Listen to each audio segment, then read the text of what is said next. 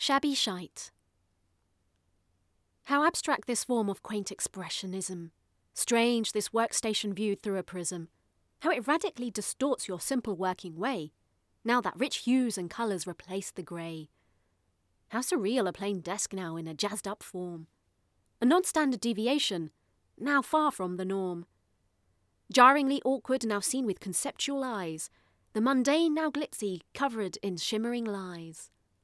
Look again, harder, don't see it as they want you to.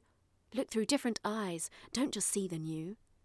If carried away the spirit of chintz is what you see, look again with a squint, it's still just a desk to me.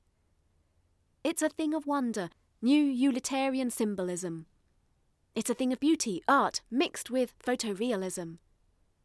No, it's not bespoke or unique, it's just not right. No, it is not beautiful or chic, it is just shabby shite.